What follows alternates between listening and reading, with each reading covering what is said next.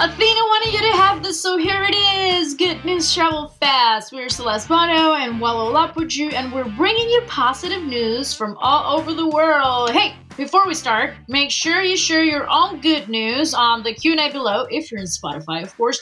They might get featured on a future episode. Right, Wallo? You there? Hello? Nice. I'm here. Hi. How is your day going? How is Tuesday for you? Well, not as good as yours, apparently, because you said hi so many times. Yes. No, I'm good. Hi. How are you? I've had like two meals already, so I'm excited. And lots of coffee, I can see. Yes. What do you have for me today? Well, today is a really nice story that we're starting the day with. It's a woman paralyzed in a scooter accident during her teenage years has refused to let life in a wheelchair hold her back. She found the perfect way to see the world in the arms of her soulmate. Italian native Giulia Lamarca, a content creator and travel blogger, was 18 and returning from work when an accident left her paralyzed and in hospital. Giulia had broken a vertebra. She had surgery that same night to place 2 bars and 8 screws in her spine.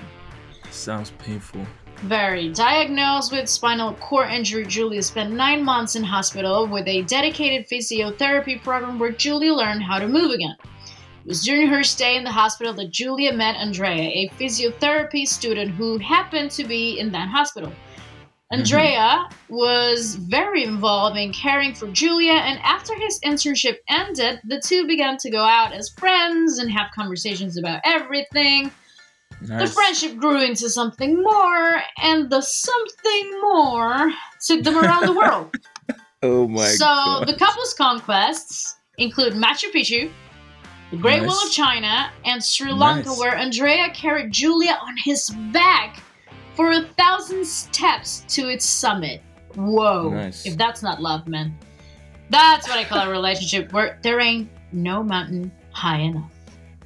Isn't that beautiful, though?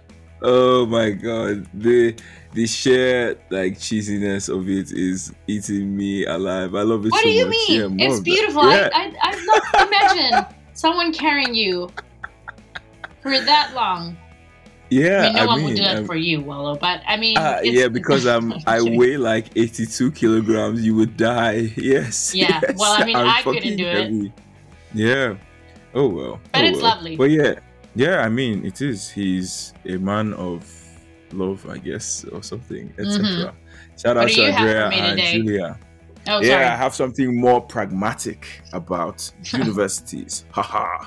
Yes, universities are, often at the heart of innovation and leading solutions. Basically, communities depend on their universities to take them to the next level of scientific whatever.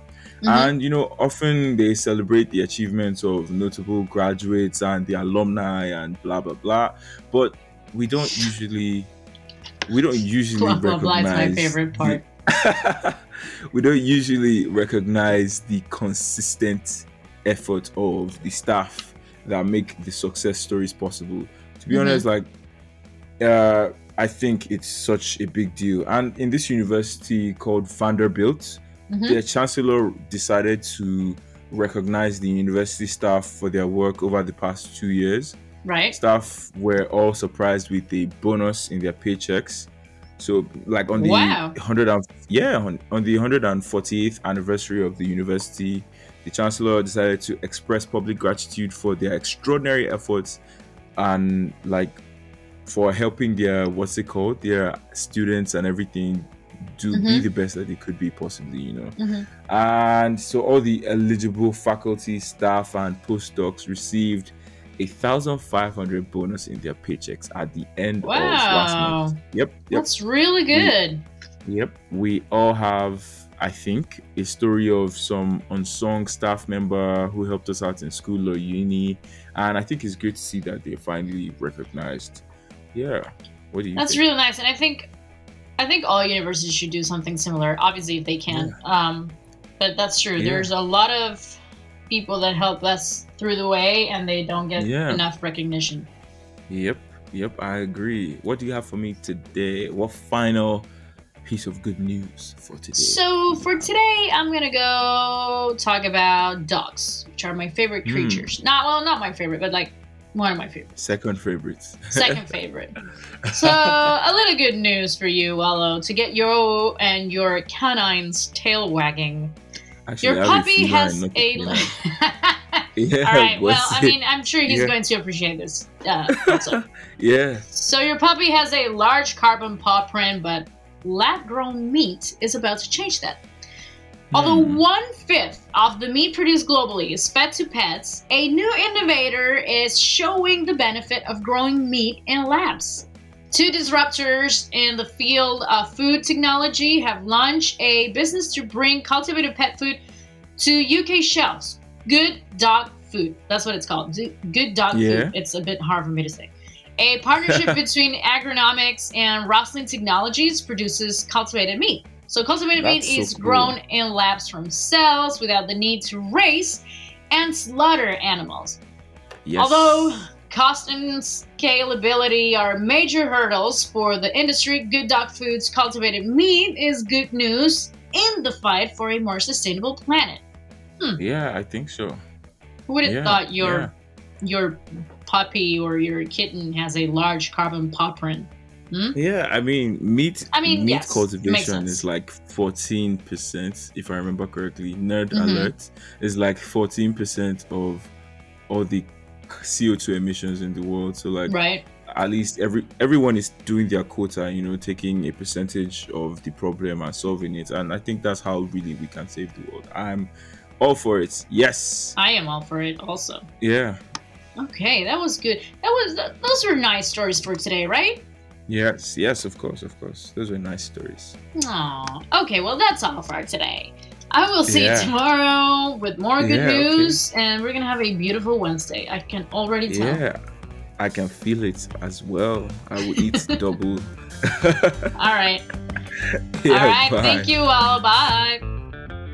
I hope you enjoyed this episode. There will be more great news tomorrow. Good news, trouble fast, they say. News podcast serving positivity and laughter in daily doses. Oh, but we don't have episodes on the weekends. We actually have to sleep.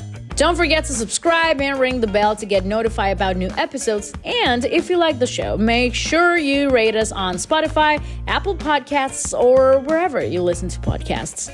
This podcast was produced by Matthias Rosenberg, creative direction by Josefina Cordova, and hosted by Wallo Lapaju and Celeste Bono. That's me. This show is supported by Athena. Hire, manage, and retain world-class global talent at athena.io. A brilliant startup like yours needs the best of the best on your team. Are you taking advantage of global talent? Level up your team for more success for only 33% of your usual hiring costs.